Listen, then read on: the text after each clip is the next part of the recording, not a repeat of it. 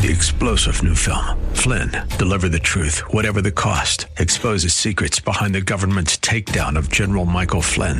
Flynn knew what the intel world had been up to. He ordered the first audit of the use of contractors. This set off alarm bells. He told the truth. He was the most dangerous person for Donald Trump to hire. They had to get rid of Flynn. Flynn, Deliver the Truth, Whatever the Cost. Available now. Watch it today. Go to salemnow.com. salemnow.com. Welcome to the Georgene Rice Show podcast. This program was originally broadcast live on 93.9 KPDQ. We hope you enjoy the show. Hey, good afternoon and welcome to the Thursday edition of the Georgene Rice Show. Glad to have you with us. Today we're going to talk with Kimberly Ells. She's the policy advisor and author of The Invincible Family. We're going to talk about her op-ed piece that appeared on Town Hall a day or two ago, saying that the Black Lives Matter movement could pave the way for international law enforcement. Kind of an interesting piece. I would have thought it entirely implausible until I heard about the attorney for the Floyd family calling on an international body to intervene in the case against the police officers responsible or being held responsible for George Floyd's death. We'll talk with her about that in the 5 o'clock hour. And we'll hear from John Plake. He's with the American Bible Society. We'll take a look at the State of the Bible 2020, their latest survey that occurred in January and June, which gives us a glimpse into how the pandemic is impacting Bible engagement. So that's coming up later in the 5 o'clock hour as well. Taking a look at some of the day's news, China is harboring a fugitive military-linked biologist here in the United States, according to the FBI. A biology researcher who falsely denied a role within the Chinese military to obtain a visa and gain entry into the country is being sheltered in the U.S. consulate in San Francisco, according to court documents filed by the FBI. The filing is part of a document that cites other cases in which Chinese nationals allegedly lied on their U.S. visa applications by hiding their military affiliations.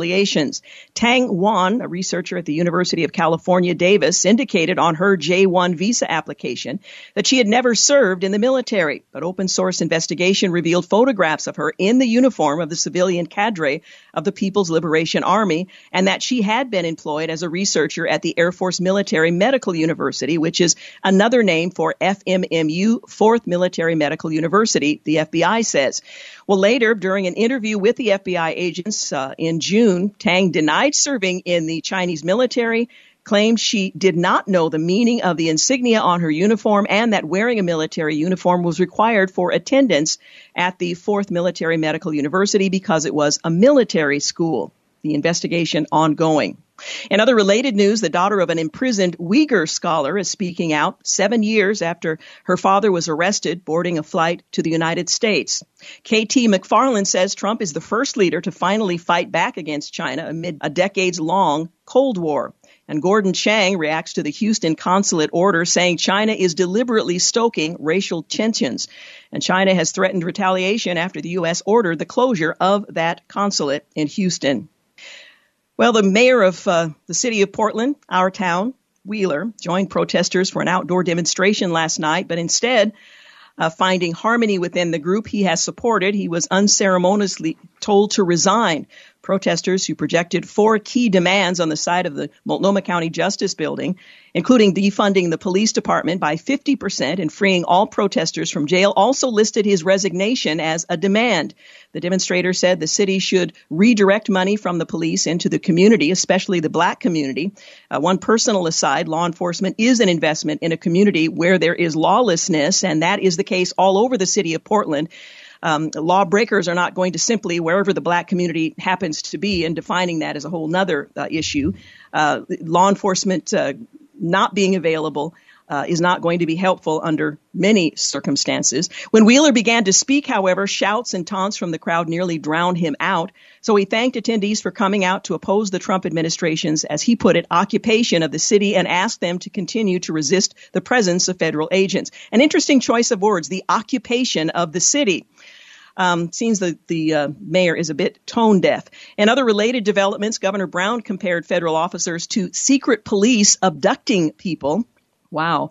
Oregon Democrats are formally requesting investigations into the Department of Homeland Security, the Department of Justice response to Portland's riots, and the DHS chief has promised that we will not retreat from Portland despite criticism and tells rioters to find another line of work away from federal facilities.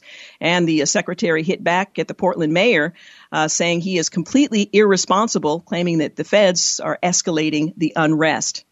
Well, Lady Liberty stands tall in New York amid lightning strike at New York Harbor, which may be somewhat telling. And Derek Chauvin, the now fired Minneapolis police officer being held for the death of George Floyd, and his wife have been charged with tax crimes. Tom Cotton, in an editorial the New York Times is running for a Chinese scientist, is slamming the U.S. virus response, saying this is entirely inappropriate. You fired personnel, or they were encouraged to leave over my op-ed as a duly elected sitting senator. And this propaganda that's being presented by this Chinese scientist is breathlessly produced. The White House and the GOP agree on virus testing and a new aid bill, and coronavirus made the stock market an investment favorite, 28% of Americans, according to a study. Well, Austin has won Tesla's new factory, and they are rejoicing. Well, during a town hall where they weren't able to control his every word, the former vice president called Trump America's first racist president.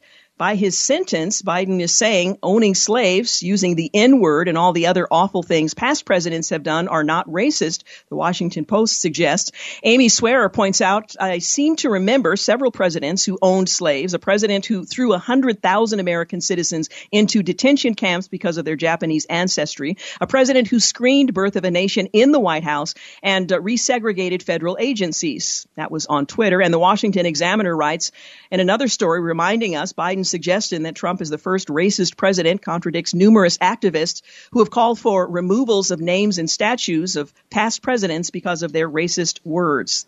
Just another slip by Uncle Joe. Well, Portland is crumbling as Democrats look the other way. That's the national headline. Portland is crumbling. Now, we know, those of us who live here, that it is a relatively small area in the downtown Portland area. But Byron York writes, Oregon officials seem in denial about what is taking place around the courthouse. Just because the disorder has not spread to the entire city of Portland, they suggest everything is really okay. Portland, Oregon is not out of control. Democratic Representative Earl Blumenauer, who represents part of Portland, said on the House floor on Tuesday, to be sure, there are some people who have strong feelings and there are some who have done things that are inappropriate and unlawful. But that is the challenge of local officials and our state officials to manage it.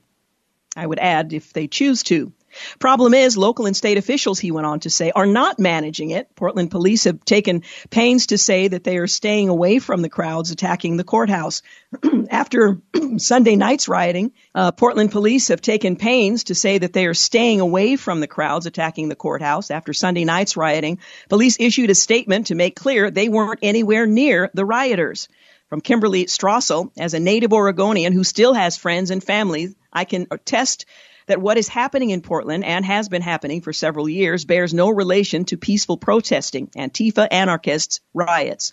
Well, several police may have permanent eye damage from protests using lasers, and now a city commissioner is blaming the police for fires. The chief has responded. She has since, by the way, rescinded that accusation as patently false. Last night, the mayor of Portland tried to appease the rioters, but they verbally abused him. That's the culture that we're in. The Democratic rep from Oregon is refusing to believe things are out of control, even though they are out of control. Well, New York Times is pushing the Chinese propaganda in an op-ed, as I mentioned a moment ago, with criticism of the president and the United States on how we handle the coronavirus from a molecular neurobiologist in China. This is from the same New York Times that apologized for running an op-ed from U.S. Senator Tom Cotton. And Rutgers is dumbing down the entire English department to benefit the BLM movement. How is this not an insult to minorities? Well, it is. Under a so-called critical grammar pedagogy, this approach challenges the familiar dogma that writing instruction should limit emphasis on grammar, sentence-level issues so as to not put students from multilingual, non-standard academic English backgrounds at a disadvantage, the email says. Instead, it encourages students to develop a critical awareness of the variety of choices available to them with regard to micro-level issues in order to empower them and equip them to push against biases based on written accents. In other words, you will not be employed if you don't know how to read or write or speak well. Now, when I say well, I'm not talking about accents or the use of slang. Teach it the right way, and people can choose how they want to apply it. This is just so frustrating to me. Well, most Americans have political views they're afraid to share. That's a new study. We'll talk more about that when we return. You're listening to The Georgene Rice Show. You're listening to the Georgene Rice Show podcast. It's aired on 93.9 KPDQ. Hey, we're back. You're listening to the Georgene Rice Show. We'll continue to take a look at some of the day's news. Also want to remind you, coming up in the 5 o'clock hour, we'll talk with Kimberly Ells. She's a policy advisor and the author of The Invincible Family, Why the Global Campaign to Crush Motherhood and Fatherhood Can't Win. We're going to talk about her recent op-ed in Town Hall regarding the Black Lives Matter movement, which could pave the way for international law enforcement right here on U.S. soil. We'll also talk with John Plake with the American Bible Society. We'll talk about their just-released report, State of the Bible 2020. This year they did 2 surveys, one in January, the second in June. And of course, the June survey would tell us something about how COVID-19 is impacting Bible engagement. He'll join us in the second hour of today's program. Back at some of the news stories of the day. Most Americans have political views they're afraid to share. A stunning 62% of all say that the political climate prevents them from saying what they believe, which is part of what the political climate is designed to do. Conservatives far more than liberals at 77 and 42% respectively. And it turns out liberals are far more likely to support firing someone simply due to their political donations. This according to the Cato Institute. We'll talk more about that survey in a few moments. Well, few Americans favor the so-called cancel culture. From the story, a plurality, or 46% of Americans, believe that cancel culture has gone too far. About a quarter of Americans, many of whom are perhaps blissfully offline, said they didn't know or had no opinion on the matter. I hope we sharpen our attention on things that do matter. Democratic presidential nominee Biden is his spending plan jumps into the trillions as he promises to implement much of the far left agenda. Individuals on the campaign trail he defeated. A popular high school teacher has been fired for showing support for Donald Trump on social media. He simply said, "I'm done being silent. Real Donald Trump is our president." So that's what he said. Donald Trump is our president. He was fired. Which explains, of course, this survey that says 62% of Americans are afraid to express their political views. Benjamin Nichols points out in his recent Daily Signal column that self-censorship is on the rise, according to a new Cato Institute survey that reports nearly 2/3 of Americans are afraid to share their political views. They found that 62% of us say the political climate today prevents us from saying what we believe. This is up several points from 2017 when 58% of Americans said that they were afraid to share their political beliefs. 31% of liberal, 30% of moderates, 34% of conservatives are worried their political views could get them fired or harm their career trajectory. A recent poll conducted by Politico found that a plurality of Americans believe cancel culture has gone too far as well. There have been shifts across the board where more people among all political groups feel they are walking on eggshells, the Cato survey found, adding majorities of Democrats at 52%, independents at 59%, and Republicans at 77%, who all agree they have political opinions they are afraid to share. Strong liberals stand out, however, as the only political group who feel they can express themselves. Nearly 6 in 10, or 58% of staunch liberals, feel they can say what they believe. A majority of centrist liberals who in 2017 said they could express their views freely now say they have to self-censor. According to the Cato survey, self-censorship spans all ethnicities, with 65% of Latino Americans, 64% of Caucasian Americans, 49% of African Americans say they have political views they are afraid to share. This large number across the demographic groups suggests withholding opinions may not simply be radical or fringe perspectives in the process of being socially marginalized. Instead, many of these opinions may be shared by a large number of people. They may be mainstream. Both surveys, Cato and Politico, suggest that those who engage and support cancel culture are a vocal minority in America, not the majority. And while online shaming may seem like a major preoccupation for the public, if you spend a lot of time on Twitter, only 40% of voters say they have participated in cancel culture, and only 1 in 10 say they participate often according to Politico. So this is the climate and the environment we find ourselves in, which, by the way, poses a serious concern for pollsters who are trying to gauge the temperature of the general public. If people are unwilling, unable to say what they actually believe. And I think this happened with the 2016 election. That's why the polls indicated that Donald Trump was not going to win. People didn't want to admit that they supported Donald Trump policies. They may not have liked him, but they supported his policies. People were not willing to say that out loud. I mean, we've seen a series of things that happen to people who speak clearly about what they think. Anyway, those are the surveys. Let's see. Senate Republicans announced Wednesday evening that they have reached a fundamental agreement with the White House negotiations on how to move forward with the coronavirus relief bill, according to NBC News, adding that legislation remains fluid, and Senate Majority Leader Mitch McConnell has indicated that he wants to keep the price tag at $1 trillion. I'm sorry, that kind of caught in my throat. $1 trillion. Unfortunately, the Hill further notes Treasury Secretary Steven Mnuchin on Thursday indicated that a payroll tax cut won't be in the coronavirus relief bill that the Senate Republicans are expected to start unveiling shortly. NBC News is also revealing the House approved legislation Wednesday to rid the U.S. Capitol of statues of Confederates and a bust of Roger B. Taney, the Chief Justice who wrote in 1857 the Dred Scott decision that said black people, me and my family, couldn't be citizens. And it said much worse than that. But nonetheless, the bill overwhelmingly passed on the vote of 305 to 113. The legislation would direct the architect of the Capitol to remove the bust of Taney, which sits outside the old Supreme Court chamber at the Capitol, and replace it with one of Thurgood Marshall, the first black justice on the High Court.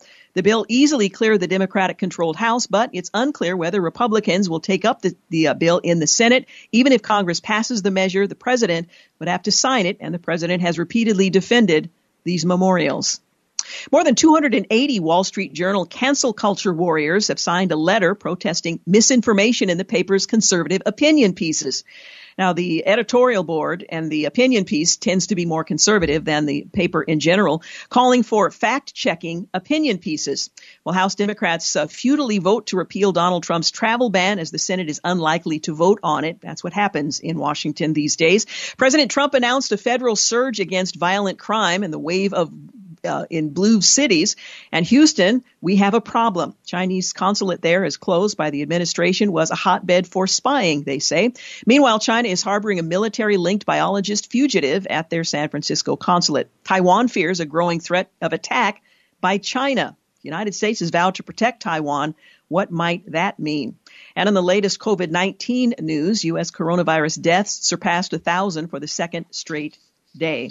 California, with 421,000 total cases, that's total, surpassed New York, though New York had 24,000 more deaths. So we're talking about cases versus deaths. Most major schools are heading toward online classes, according to USA Today. And weekly jobless claims turn higher. 1.416 million file for unemployment benefits. 1/3 of U.S. museums, which average 850 million visitors annually, may not survive the year, according to a survey by NPR. And gun purchases are up an unprecedented 95%. Ammo, 139%. Cancel the police. Self-protection is what people are preparing for. Predictably, gender-confused women sued the Catholic hospital for refusing to remove her uterus. Washington Examiner goes into greater detail. And Patricia McCloskey's gun didn't work. So a prosecutor ordered it reassembled and then declared it lethal. That's the woman who, along with her husband, brandished weapons outside their home after a security gate had been broken through by protesters. They brandished their guns, but apparently Patricia's gun didn't work. So the prosecutor put it together so it would, so that she could be charged with brandishing a real lethal weapon. The Sierra Club is disowning its co-founder over racist comments he made over 100 years ago. By the way, if that were the measure, we'd have to cancel most of this country, as racial epithets have been used by so many, it would be difficult to keep count. I've heard many of them myself. I could provide a list if you'd like. This day in history, 1967, the first of 5 days of deadly rioting erupts in Detroit as an early morning police raid on the unlicensed bar results in confrontation with local residents that escalates into violence that spread into other parts of the city. 43 people Mostly black people are killed. 1967. 1829, William Austin Burt receives a patent for his typographer, a forerunner to the typewriter. Ask your grandparents if you don't know what that is. 1914, or you can ask me. 1914, Austria-Hungary presents a list of demands to Serbia following the killing of Archduke Franz Ferdinand by a Serb assassin. Serbia's refusal to agree to an entire ultimatum leads to the outbreak of World War I, the scope of which is difficult to even fully comprehend. 1990, President George Herbert Walker Bush announces his choice of Judge David Souter of New Hampshire to succeed the retiring Justice William Brennan on the U.S. Supreme Court. 1999, on this day in history, Space Shuttle Columbia blasts off with the world's most powerful X-ray telescope, and Eileen Collins, the first woman to command a U.S. spaceflight. 2003, Massachusetts Attorney General issues a report saying clergy members and others in the Boston Archdiocese probably had sexually abused more than 1,000 people over a period of 6 decades. And finally, on this day in history, 2019, the Senate overwhelmingly passes a bipartisan bill to ensure a victims' compensation fund related to 9/11, September 11th. A tax never runs out of money, fulfilling a pledge made by President Trump and ending years of uncertainty. You're listening to The Georgene Rice Show. Back in a moment. You're listening to The Georgene Rice Show podcast. It's aired on 93.9 KPDQ. Welcome back. You're listening to The Georgene Rice Show. Well, Portland will immediately ban all police bureau members from cooperating with federal law enforcement or intentionally using force on or arresting journalists and legal observers under new policies the City Council passed on Wednesday. Commissioner Chloe Eudaly, who crafted and introduced the last-minute resolutions, Commissioner Amanda Fritz, Joanne Hardesty, and Mayor Ted Wheeler unanimously voted to approve the new rules, calling them necessary as President Donald Trump has refused to remove federal officers from the city. Portlanders have taken to the streets for 8 weeks to protest police brutality and systematic racism, although much of that is lost in the mayhem, and have been met with force from city and federal officers, leading to injuries, arrests, and lawsuits on both sides of the line, officers as well as rioters and protesters. The ban on coordinating with federal officers cites an unprecedented and unconstitutional abuse of power by the federal government as reason for the discipline any Portland police member will receive if they provide, request, or willingly receive operational support from any agency or employee representing the Department of Homeland Security, the U.S. Marshal Service, Federal Protective Service, Customs and Border Protection, or any other federal service while they are occupying the city. Occupying is the choice of words by city leaders. Actually occupying federal facilities from which they emerge when things escalate. Well, the smear attacks leveled against our officers, says the acting secretary of the Department of Homeland Security, Chad Wolf, against our officers is disgusting, he says, on Tuesday at a press conference addressing the federal government's efforts to protect federal property here in Portland during the violent riots and protests that ensue late in the evening. Even though the U.S. Customs and Border Protection deployed to Portland are required to wear camouflage, they are civilian police officers, not military, and the insignia and patches on their uniforms clearly show this, Wolf explained. The smear attacks leveled against our officers is disgusting as it relates to CBP officers deployed here. These highly trained officers are in multi-camouflage wear because they work on the southwest border and they work in an environment that demands that. That is their everyday uniform, and it is completely appropriate. They have insignia on their uniforms that read police, and they have patches that indicate what agency they are from. Secretary Wolf criticized media for falsely claiming these officers are military. He said that portraying these civilian officers as stormtroopers or Gestapo is both dishonest and offensive. And then he repeated himself, saying these officers are not military. Let's not confuse that. I've seen inaccurate press reporting accusing them of being military. They are not. They are civilian police officers, not stormtroopers, not Gestapo, as some have described them. The description is offensive, it's hyperbolic, and it's dishonest. And it goes on. Meanwhile, Governor Kate Brown yesterday convened the first meeting of her Public Safety Training Standards Task Force. The task force will make recommendations to the governor to improve the training and certification processes for Oregon law enforcement officers, including systematic changes to incorporate racial equity into hiring and training. We need to take real and concrete action to reform police training in Oregon, she said. I'm asking this task force to center racial equity and racial justice as it begins its work. Now, I'd like to see some of these protesters, some of whom, it seems to me, and I'm talking about the rioters, seem disinterested in the core issues around which all of this began. I'd like to see them sit down for some constructive dialogue, as they have been invited in several forums to do just that. My guess is they won't, because they're too busy doing other things. And again, I make a distinction between protesters who are well-intentioned and those who are rioters, and that is their intention. I'm disappointed that those who are peaceful and legitimate demonstrators don't call out the violent allies. I think that would make their cause much more palatable to many residents of the city of Portland. Well, Portland Mayor Ted Wheeler on Wednesday was booed, heckled, and called a fascist by rioters in the city as he tried to attend a listening session about ongoing unrest, becoming the latest liberal mayor to be shunned by protesters with whom they had sought to show solidarity. Wheeler, who for weeks has been backing the protests against efforts by federal law enforcement to stop the rioting, joined the protesters at fencing near the Hatfield courthouse and tried to conduct a listening session. However, while some protesters were receptive to his presence, many others heckled and booed him, objecting to his refusal to back some of their demands, such as abolishing the police. And for the Portland Police's use of tear gas and other methods to shut down riots. The words used to refer to him I cannot repeat, but one protester shouted, according to video posted by a reporter, "He doesn't get to speak. He is a fascist."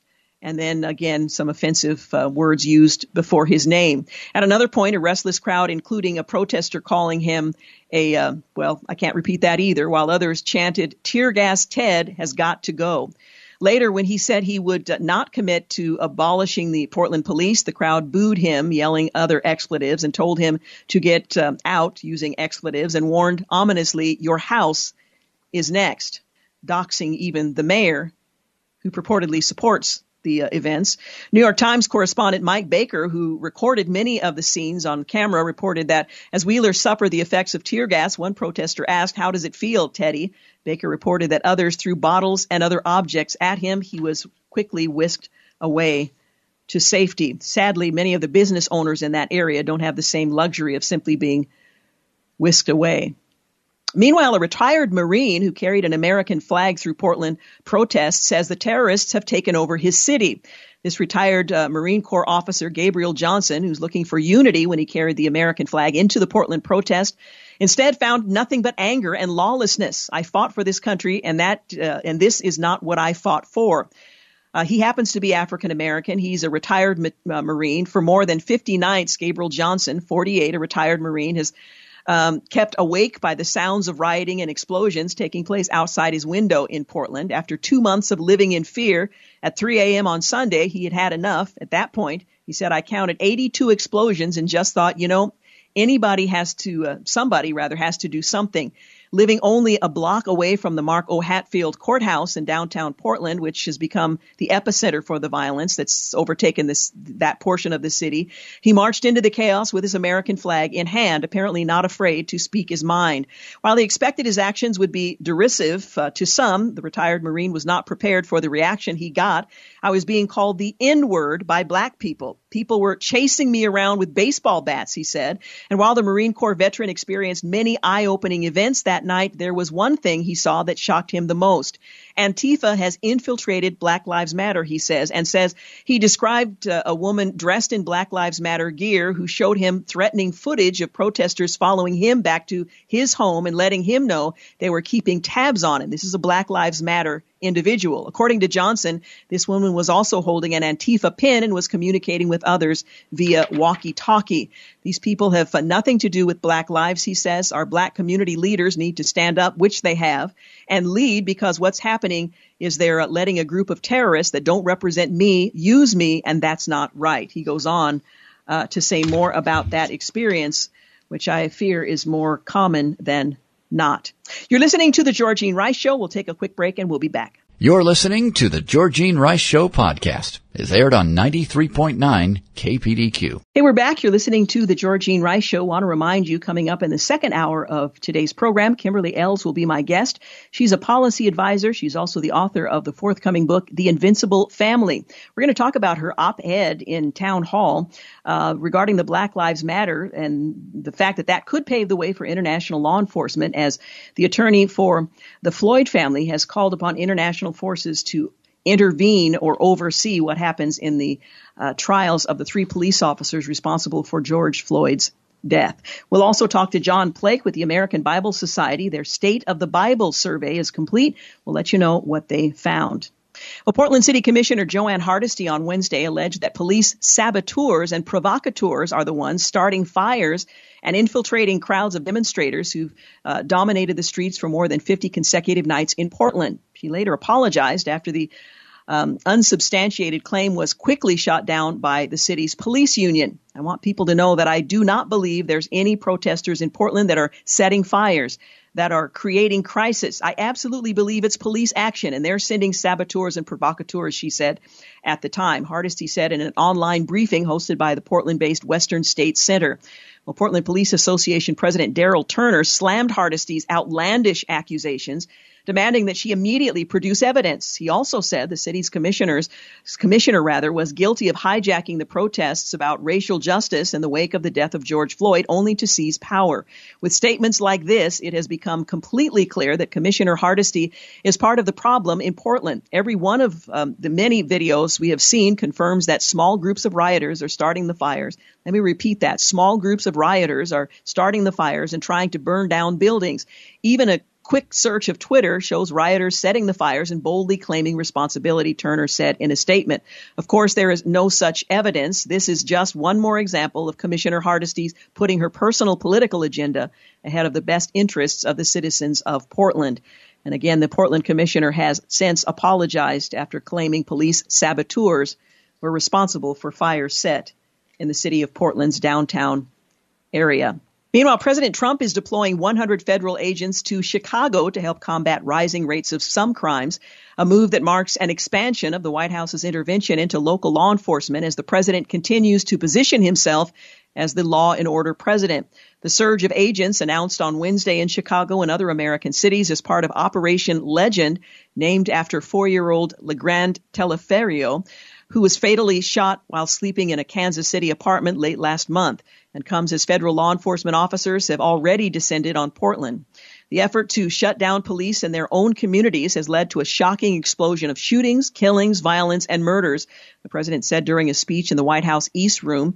This rampage of violence shocks the conscience of our nation, and we will not stand by and watch it happen, end quote.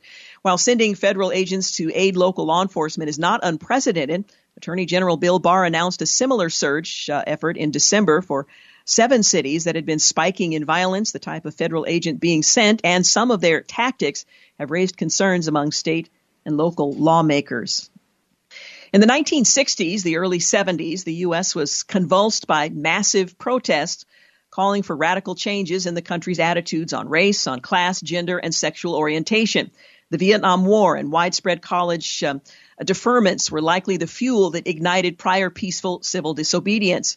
But this revolution we're seeing today isn't like the 60s. Victor Davis Hanson points out that sometimes the demonstrations became violent, as with the Watts riots in 65 and the protests at the 68 Democratic Convention in Chicago. Terrorists from the Weathermen bombed dozens of government buildings. The 60s revolution introduced to the country everything from hippies, communes, free love, mass tattooing, commonplace profanity, rampant drug use, rock music, and high divorce rates to the war on poverty, massive government growth, feminism, affirmative action, and race, gender, ethnic college curricula. The enemies of the 60s counterculture were the establishment, politicians, corporations, the military, and the square generation in general. Leftists then targeted their parents who had grown up in the Great Depression. That generation had won World War II and returned to create a booming post-war economy. After growing up with economic and military hardship, they sought to return to comfortable conformity in the 1950s. A half century after the earlier revolution, today's cultural revolution is vastly different and far more dangerous. Hanson writes that government and debt have grown. Social activism is already institutionalized in hundreds of never newer federal programs. The Great Society inaugurated a multi-trillion-dollar investment in the welfare state. Divorce rates soar. The nuclear family waned. Immigration, both legal and illegal, skyrocketed. Thus, America is far less resilient and far more divided, indebted, and vulnerable target than it was in 1965. Today, radicals are not protesting against 1950s conservatism, but rather against the radicals of the 1960s, who as old liberals now hold power. Now, many of the current enforcers, blue state governors, mayors, and police chiefs, are from the left. Unlike Democratic Chicago Mayor Richard Daley of the 60s, today's progressive civic leaders often sympathize with the protesters. The 60s protests were for racial assimilation and integration to rectify Dr. Martin Luther King's agenda of making race incidental, not essential to the American mindset. Again, a major difference. Not so with today's cultural revolutionaries. It seeks to ensure that racial difference is the foundation of American life, dividing the country between supposed non-white victims and purported white victimizers, past and present. In the 60s, radicals rebelled against their teachers and professors, who were often highly competent, that the products of fast-paced and inductive education. Not so in the 2020 revolutionary.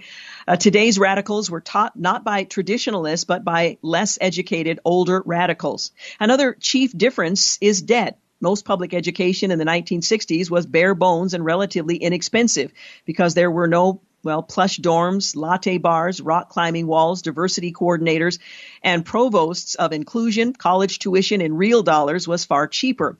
The result was that the 1960 student radical graduated without debt and for all their hipness could enter a booming economy with marketable skills. Today's angry graduates owe a collective $1.6 trillion in student loan debt, much of it borrowed for a mediocre therapeutic and politicized training that does not impress employers. College debt impedes maturity, marriage, child raising, home ownership, and the saving of money. In other words, today's radical is far more desperate and angry than his college gambit never paid off. Today's divide is also geographical in the fashion of 1861, not just generational in the 1960s. The two blue coasts seem to despise the vast red interior and vice versa. Yet the scariest trait of the current revolution is that many of its sympathizers haven't changed much since the 1960s. They may be rich, powerful, influential, and older, but they are just as reckless and see the current chaos as the final victory in their own long march from the 1960s. Corporations are no longer seen as evil, but as woke contributors to the revolution, or at least those who are woke. The military is no longer smeared as warmongering, but praised as a government employment service where race, class, and gender agendas can be green-lighted without messy legislative debate. Unlike the 1960s, there are essentially no conservatives in Hollywood, on campuses, or in government bureaucracies. So the war no longer pits radicals against conservatives, but often socialists and anarchists against both liberals and conservatives. In the 60s, a huge silent majority finally had enough, elected Richard Nixon, and slowed down the revolution by jailing its criminals, absorbing and moderating it. Today, if there is a silent mass of traditionalists and conservatives, they remain in hiding. Again, the survey, 63% of which are too afraid to speak. If they stay quiet in their veritable mental monasteries and deplore the violence in silence, the revolution will steamroll on. But as in the past, if they finally snap, decide enough is enough, and reclaim their country, then even this cultural revolution will sputter out, too. But that is by no means a certainty at this point. You're listening to The Georgene Rice Show. We've got news and traffic coming up at the top of the hour. Then we'll continue to take a look at why some revolutions fail, and we'll hear from Kimberly Ells. She's the policy advisor and author of The Invincible Family. We'll talk about her recent op-ed that appeared in townhall.com regarding the attorney for George Floyd's family that has called for international oversight, which may lead to pave the way for international law enforcement on U.S. soil. We'll get into all of that in the second hour of The Georgene Rice Show. You're listening to The Georgene Rice Show podcast. It's aired on 93.9 KPDQ. Welcome to the second hour of The Georgene Rice Show. Glad to have you with us. Today we're going to hear from Kimberly Ells. She's a policy advisor, and she also is the author of an op-ed that appeared in Town Hall a day or two ago.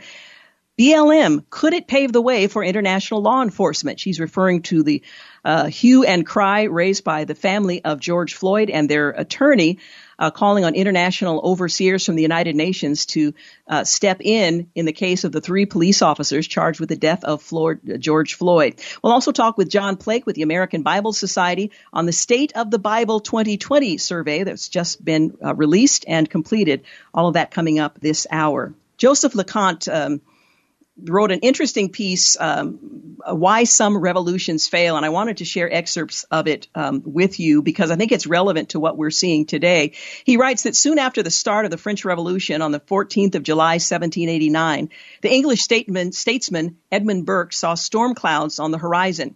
Under the banner of liberty, equality, and fraternity, the French revolutionaries not only attacked the dreaded Bastille prison in Paris, they assaulted the most important historic institutions in France, the monarchy, the aristocracy, and the Christian religion.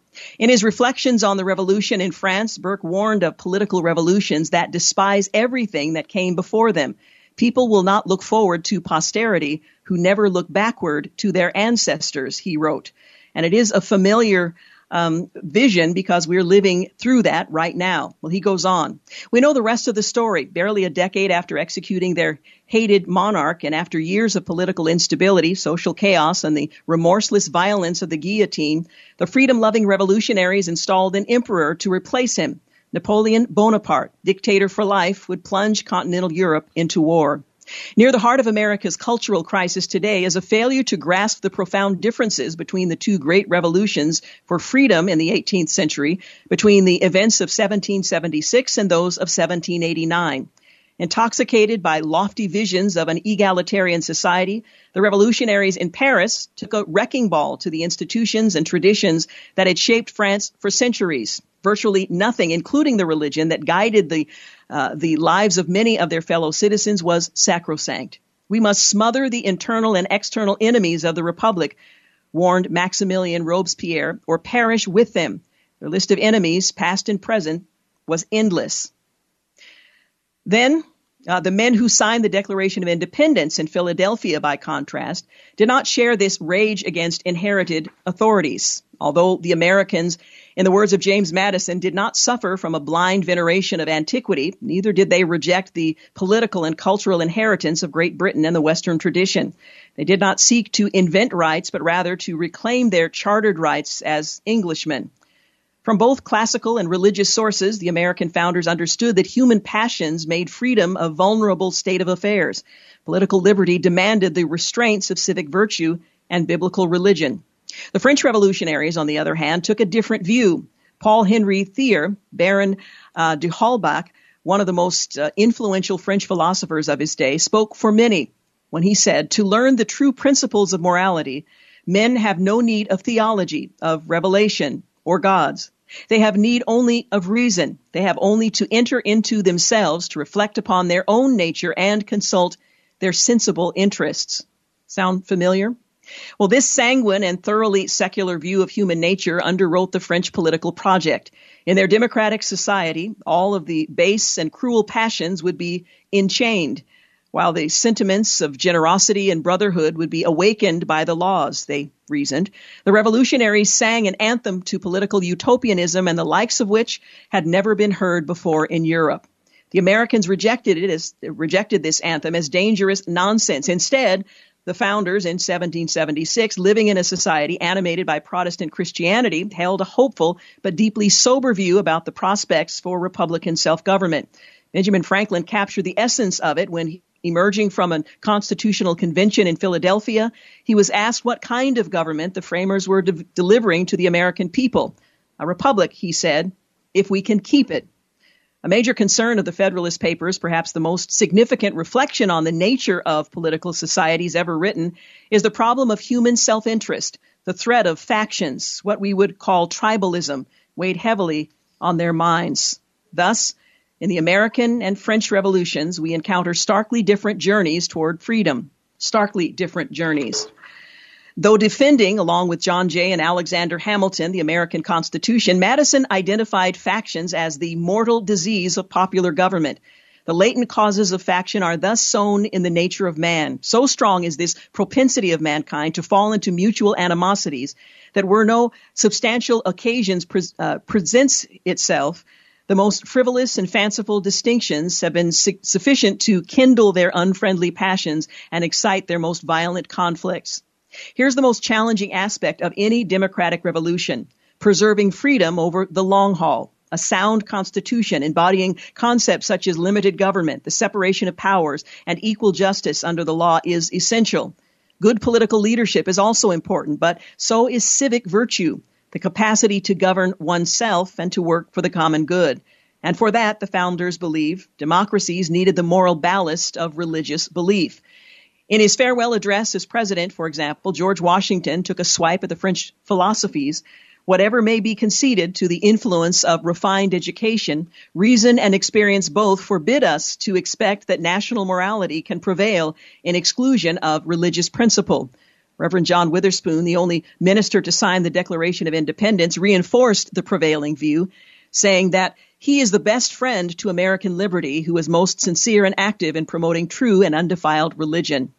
Ironically, it was a Frenchman, Alex de Tocqueville, who confirmed Burke's worst fears about the events in France, because the revolution seemed to be striving for regeneration of the human race even more than the reform of France. De Tocqueville wrote, "It lit a passion which the most violent political revolutions had never before been able to produce. This zeal," he added, "took on the appearance of a new kind of religion, without God, without ritual, without life after death." Thus, the American and French revolutions we encounter have starkly different journeys toward freedom, two conflicting visions of human nature and the nature of political societies, a republic if you can keep it, or the dawn of universal bliss. Well, herein lies the source of our current crisis, the willingness to trade the legacy of the American Revolution for that of the French. What path will we take? It's an unanswered question. Perhaps the welfare of the city of man really does depend, after all, on our belief in the city of God. Again, Victor Davis Hanson, or Joseph LeConte, rather, making the point. Now, you're listening to the Georgene Rice Show. I would love to share David Limbaugh suggests that America's survival hangs in the balance. We'll get to that on another day. We're also going to look at the perils of mail-in ballots and why there are serious questions being raised about switching to them sort of midstream. It took Oregon, 5 years before we moved to a mail-in ballot. It's fraught with all kinds of potential dangers, although some would minimize those dangers. Others would suggest this is precisely the direction that we should go. We'll try to get into that on another occasion, but I'm not going to have enough time to do that now. I do want to remind you that coming up, we're going to talk with Kimberly Ells. She is a policy advisor. She's also the author of the forthcoming book, The Invincible Family: Why the Global Campaign to Crush Motherhood and Fatherhood Can't Win. The book is published by Regnery, but I've invited her onto the program to talk about her recent op-ed that appeared in Town Hall a day or two ago that suggested that the Black Lives Matter movement could pave the way for international law enforcement. When you leave a vacuum, the UN is called upon to fill that vacuum. They're all too ready to step in. Is that a possibility? We'll talk with her about that. And we'll speak with John Plake, who is with the American Bible Society. Their 10th annual State of the Bible 2020 report has been released. This year, they did it a bit differently, and we learned some things about how COVID-19 is impacting Bible engagement. So we'll talk with him about that when he joins me also later this hour. You're listening to The Georgene Rice Show. You're listening to the Georgene Rice Show podcast. It's aired on 93.9 KPDQ. Hey, welcome back. You're listening to the Georgene Rice Show. Now, back in June, you may have noticed that the Floyd family's lawyer, this is George Floyd's family, Ben Crump, officially appealed to the United Nations for help. And he argued that the U.S. is so consistently flawed that it couldn't be trusted.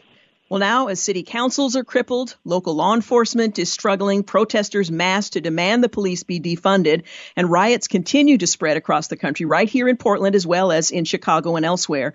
It's clear America is undergoing a fundamental shift, and BLM, Black Lives Matter, could be paving the way for UN-directed law enforcement.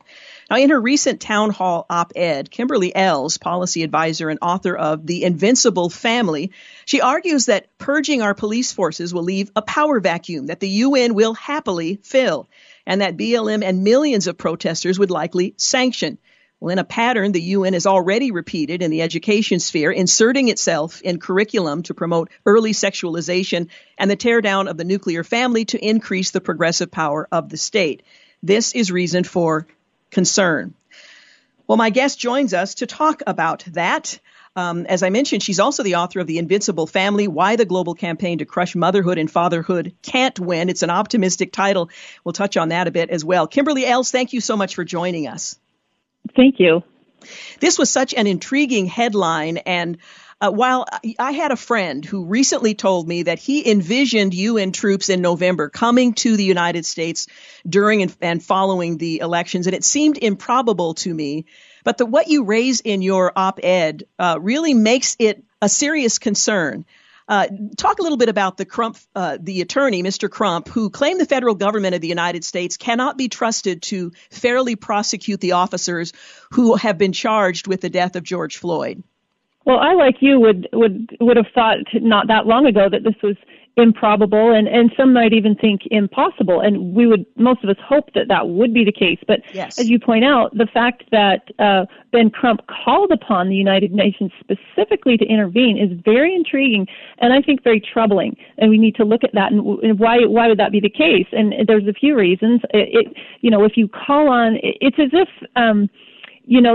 there's a playground spat and you're calling in a higher power. And when you do this with the United Nations, it's kind of suggesting incompetence on the part of the United States government, that we can't work out our own problems. And it frames the United Nations as a higher, better governing body with more legitimacy than the United States of America, which just isn't the case and can't be the case if we want to retain our sovereignty. And it's inviting the United Nations to intervene in U.S. law dealings, which is very troubling. Well, it certainly is troubling, and this isn't the first time the UN has been invoked, but under our current circumstances, it seems that it might be taken more seriously, not only by the UN, as I mentioned a moment ago, who would love to come in and intervene, but by men and women with authority here in the United States, inviting them to intervene in U.S. law enforcement dealings.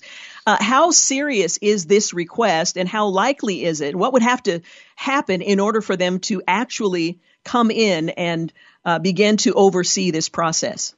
Yeah, it's an interesting question to think about, and in the end, we'll have to see how things fall into play. Obviously, very few people want this to happen, but some people do. There's a group of people that are welcoming a more global government. In fact, just yesterday, you may have seen that Antonio Guterres, the Secretary General of the United Nations, said that a new model for global governance is coming. Those are his words. And he said the intent is to redistribute power and wealth. And he referred to what he calls a new global deal. But what it is the same old deal of some people trying to usurp the power and push socialistic principles, this time on a global level. And so there is a mind and an appetite for global governance among certain spheres of people. And so this is being welcomed to kind of prime the pump. And we need to be keenly aware of that and assert our sovereignty in every way that we can. Absolutely. You write that the writing on the wall is becoming clear. Abolishing local law enforcement will pave the way for international law enforcement. And at some future time, will we end up with UN troops in light blue uniforms patrolling U.S. streets? Should we expect to see fewer human rights violations committed by UN peacekeeping troops than by U.S. law enforcement officers? And that's such an important question. If, in fact, the UN were to insert itself and they were going to take over law enforcement, is this a better force than we currently have? Is there a track record we can look to that says, the United Nations is really the way to go? The answer clearly is no, but answer that question. Yeah, thank you. So it's the question is almost laughable, and most anyone who knows much of anything about the United Nations track record in peacekeeping would be horrified at the prospect of peacekeepers being on our soil. And I outline in the article just only a few of the many sexual offenses committed by UN peacekeepers across the globe. Sexual offenses against children, absolutely horrific, just time after time, food for sex scandals. There was one poor boy, I believe he was 13, who said he couldn't remember how many times he'd been forced to perform sex acts on soldiers in order to get food. And so this is alarming. This is not a system that is going to be better for us. If our police system has weaknesses, and it does, we can address those. But bringing in a global force, or even hinting at doing that, is not going to be better for anybody, and that's been proven time and time again. One of the things you point out is the irony of a UN force coming in that is very comfortable in their immunity, knowing that they're not going to be held accountable or caught for crimes that they may commit. And that's the very issue. That's one of the issues that's being championed as being jettisoned with law enforcement here in the United States. This would be a form of immunity on a whole nother scale. Right, and we just can't have that. And there's been so we've had all these horrific things that have been happening for years and years, sexual scandals at the United Nations level. And interestingly, there's been no commitment at the highest levels to permanently waive immunity for sex crimes against children, or to grant outside entities the power to charge people, UN people or UN-connected peacekeepers, for their sexual crimes. They've failed to do that. And so what makes us think that they're somehow going to come in and achieve equality of the races or in any other way if they haven't even been able to handle their own problems or waive their immunities for grave crimes that have been committed? And they haven't even allowed outside sources to charge UN staff for known offenses. And so it's just a catastrophic model, and it's something that we need to avoid at all costs. In fact, you write, the irony here is palpable. Two of the very things the Floyd family and Mr. Crum petitioned the United Nations to do was to assist in putting an end to the doctrine of qualified immunity and establishing an independent commission to review, investigate, and prosecute. Again, it is a palpable irony. Now, you've written more broadly on international imposition within the family. Your latest book is The Invincible Family, Why the Global Campaign to Crush Motherhood and Fatherhood Can't Win. It's an optimistic title. Why are you optimistic that the international community cannot win in their effort to crush the nuclear family? There is a great deal to hope for. We see so much crumbling around us, and we're all so concerned. We see this chaos in the streets, and we're kind of wondering where this all came from. And while there's many forces at work, I think we're all beginning to feel this undercurrent that much of it springs from the utter breakdown of the family and of teaching in the home, of power in the home. And as simplistic or old-fashioned as some people might find that, it is, in fact, the truth. Ronald Reagan said that all great change in America begins around the dinner table, in a family. And so as we're sitting and watching all these things happen around us, the best and strongest thing we can actually do is start change in our own families and ground our own families in true principles and steering them away from global governance and into, free market systems and freedom and liberty and all of these things. And the reason why I say the family is invincible is because it can't really be crushed. Governments crumble, dynasties come and fall. The history of the world is riddled with fallen leaders, but what always comes back? It's always the family, and it always will be, because that's rooted in our anatomy. There's male, female, together they make new life, and that's the primal thing, and it will always rise. Oh, I love that. The Invincible Family, published by Regnery, if I'm not mistaken? That's correct. And currently available? Yes, invinciblefamily.com and on Amazon or anywhere books are sold. Hey, thank you, Kimberly. I really appreciate your op-ed and look forward to reading the book. Thank you so much. Again, Kimberly Ells is a policy advisor and author of The Invincible Family, Why the Global Campaign to Crush Motherhood and Fatherhood Can't Win, the book published by Regnery. You're listening to the Georgene Rice Show podcast. It's aired on 93.9 KPDQ. Hey, welcome back. You're listening to the Georgene Rice Show. Well, the American Bible Society has released their 10th annual State of the Bible report. It shows cultural trends in the U.S. regarding spirituality and scripture engagement. The report reveals findings from 2 surveys, one that was conducted in January of this year with the Barna Group and another this June that demonstrates the effects of the pandemic on the faith community. We're going to talk about what that data shows with my next guest, John Plake with the American Bible Society. Thank you so much for joining us. My pleasure, Georgine. Thank you for taking time to talk about this important subject. Absolutely. Now, this is the 10th annual report. For listeners who are unfamiliar with it, what is it intended to tell us about scriptural engagement? The State of the Bible Research Project over the last 10 years has been our effort to kind of take America's pulse about their beliefs and attitudes around the Bible, as well as the degree to which people are interacting with Scripture and taking value from it. And so we look at Americans' interaction with the church and how their interactions with the church and churched people often lead them to Scripture and to a deepening relationship with God. Now, in this case, you did the survey in January and again in June. Was that because of COVID-19, or is that typically how you would have conducted this survey? Normally, we would only conduct the survey in January, which is what we had done for the first 9 years. But as March rolled around and we were preparing to release the results of our January study, we realized that the world was changing very, very quickly. And soon we began to seek approval to go to the American public again and ask them some more questions, not only about scripture engagement, but about how COVID-19 was impacting their relationship with the Bible, with church, and with their faith in general. Without talking about what that impact might be, did you find that there was significant impact as a result of COVID-19? Yeah, there have been a variety of impacts due to COVID-19. Some of them, I think, are predictable and understandable, and some of them were quite surprising. Well, let's start with the January survey with the Barna Group.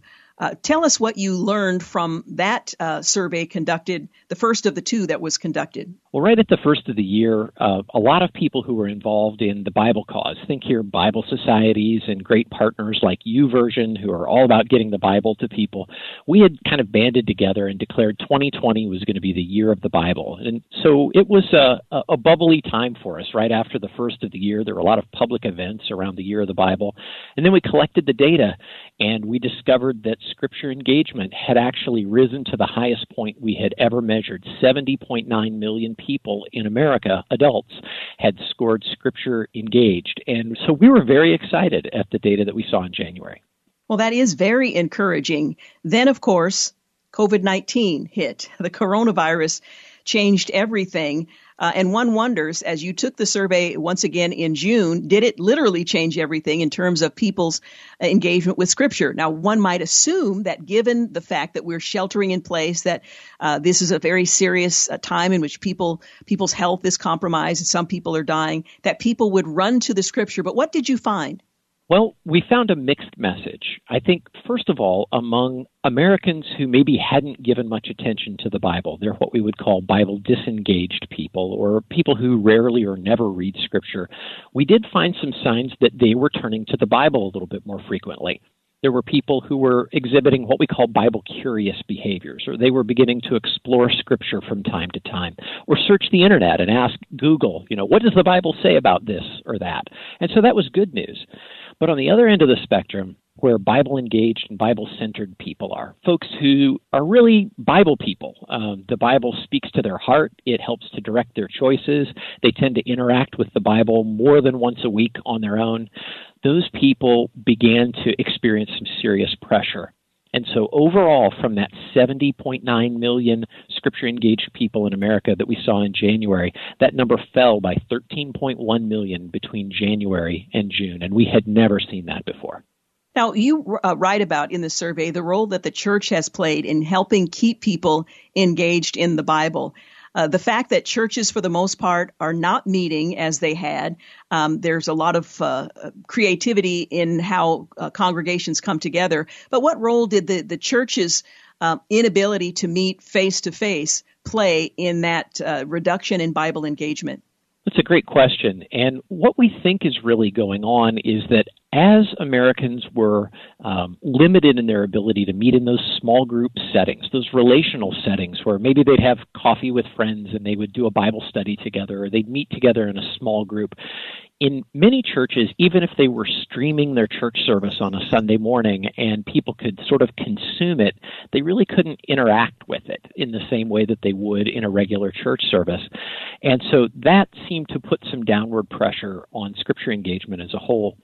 And the other thing that we saw was people just got very busy with other things in life, things that they weren't used to. And one of the data points that emerged out of that was that women, much more than men, experienced downward pressure in their Scripture engagement levels. An explanation for that? Well, there have been a number of explanations out in the media, and to be honest, researchers don't know which one it is. But you may have heard previous studies where men are asked how much of the housework they do, and they tend to say, oh, I do half of it. You know, that's kind of the typical male answer. But when you ask their spouses how much of the housework they do, you get a very different answer. So it seems that men like to think they share in homemaking duties or parenting duties, but maybe don't carry quite the load that they think they do. So you can imagine a newly homeschool mom whose children are at home. Dad's maybe not helping all that much. Mom and dad maybe both trying to work from home. There's just so much time pressure that has squeezed out those normal rhythms of life that we see frequency of Bible engagement really going down among those people who are at the top level of the Scripture engagement segments. And so if you don't spend time with God's Word, because you can't find time to do that while parenting and handling your career and managing your household and cooking all your own meals and all of those kinds of things, it's just been a very difficult time for women to manage. You are very complimentary of churches who have turned to innovation to keep the church connected to one another using current technologies. But you also say there's an opportunity for the church to have some impact, even though we're not meeting regularly for the most part, with regard to Bible engagement. Talk a little bit about the role the church might play now in our current configuration, scattered across the countryside and not meeting regularly, the role the church might play in helping people re-engage with Scripture. Or is there a role for the church? I think there absolutely is. Over the last 20 or 30 years, I think the church in America has put a great emphasis on having wonderful large group church services, those large celebratory Sunday morning typically gatherings with great worship music and maybe, nice lighting and nice sound and all of the things that would be attractive to someone who's maybe walking in for the first time. And while those are good, we haven't applied that same energy to the discipleship practices that really help connect people relationally to one another and to God. And so there are two-way communication technologies out there like Zoom meetings or right now I'm talking to you over a Skype connection. We can get people together and intentionally form those small group connections around God's Word, and I really believe it'll make a difference. Mm-hmm. Now, the study that we're talking about is available and will be available chapter by chapter over the next several months. How can our listeners acquire the State of the Bible 2020 report? If they just get on the internet and go to stateofthebible.org, that's just all one word, stateofthebible.org, there's an opportunity for them to download the ebook, which is the first 4 chapters. Those chapters, number 1 is kind of a look back at a comparison between 2020 and 2019 current trends. Chapter 2 begins to look at the impact that COVID-19 has had. Chapter 3 looks at the impact of Scripture engagement in people's lives.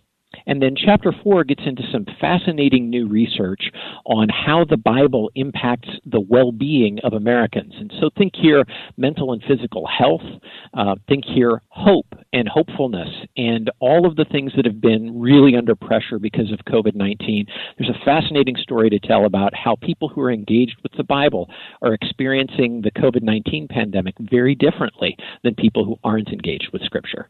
John Plake, thank you so much for talking with us today. I really appreciate it. Thank you, Georgene. God bless. stateofthebible.org. You can download the first 4 chapters. Just a really insightful way of considering how our current circumstance is impacting the way people approach God's Word. You're listening to the Georgene Rice Show podcast. It's aired on 93.9 KPDQ. Hey, we're back. You're listening to the final segment of the Georgene Rice Show. Well, with everything that's going on in the world right now, question might be, are you discouraged? Well, life, according to Greg Denham, is like riding a bike. You need to keep pedaling. Endurance is essential. But what do you do when you don't feel like pedaling, when you're demoralized and lack strength? Well, the author of the book of Hebrews was speaking to a group of Jewish followers of Jesus who didn't feel like pedaling. It wasn't that they didn't believe in Jesus anymore. It was because they were discouraged due to intense cultural upheaval, personal suffering, persecution, and exploitation. You'll find all of that in Hebrews 10, starting with verse 32. But a divine strategy was given to encourage them, to keep them moving forward in their faith, and to grow their faith in their full potential. So if you're discouraged, hear this.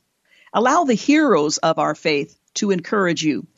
The first chapter, or I should say the 12th chapter, first verse of Hebrews reads, since we're surrounded by so great a cloud of witnesses, the question is, what does this mean? That cloud of witnesses in this verse is speaking of the heroes of the faith identified earlier in the 11th chapter of Hebrews. Heroes who have gone before us and whom God has purposed to speak into our lives to encourage us even today. Consider their testimony. Well, one of these heroes mentioned is Abraham. God promised, I will make you a great nation. I will bless you and make your name great, and you shall be blessed. I will bless those who bless you, and I will curse him who curses you, and in you all the families of the earth shall be blessed. Now, this was spoken to a man barren and quite aged. Well, needless to say, that's quite a promise. But for many years after the promise, Abraham and Sarah still had no children, not one.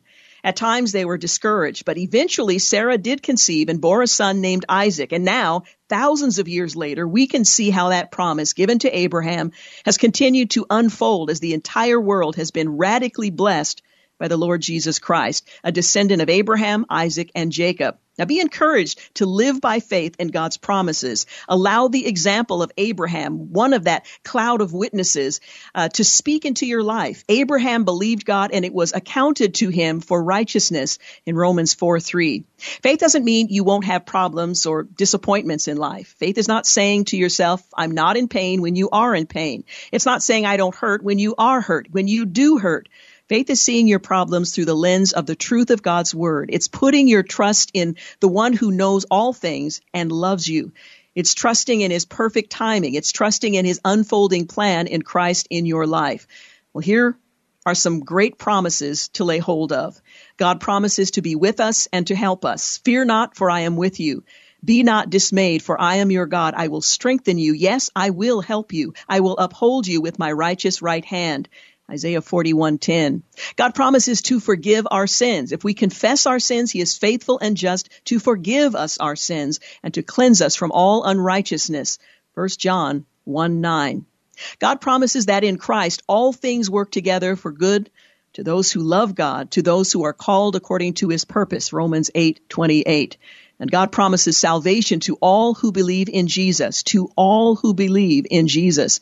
If you confess with your mouth the Lord Jesus and believe in your heart that God has raised Him from the dead, you will be saved. Romans 10:9. Be encouraged. Keep pedaling. Just like Abraham, our lives and our faith can make an impact beyond our lifetime on earth, and we can all finish well.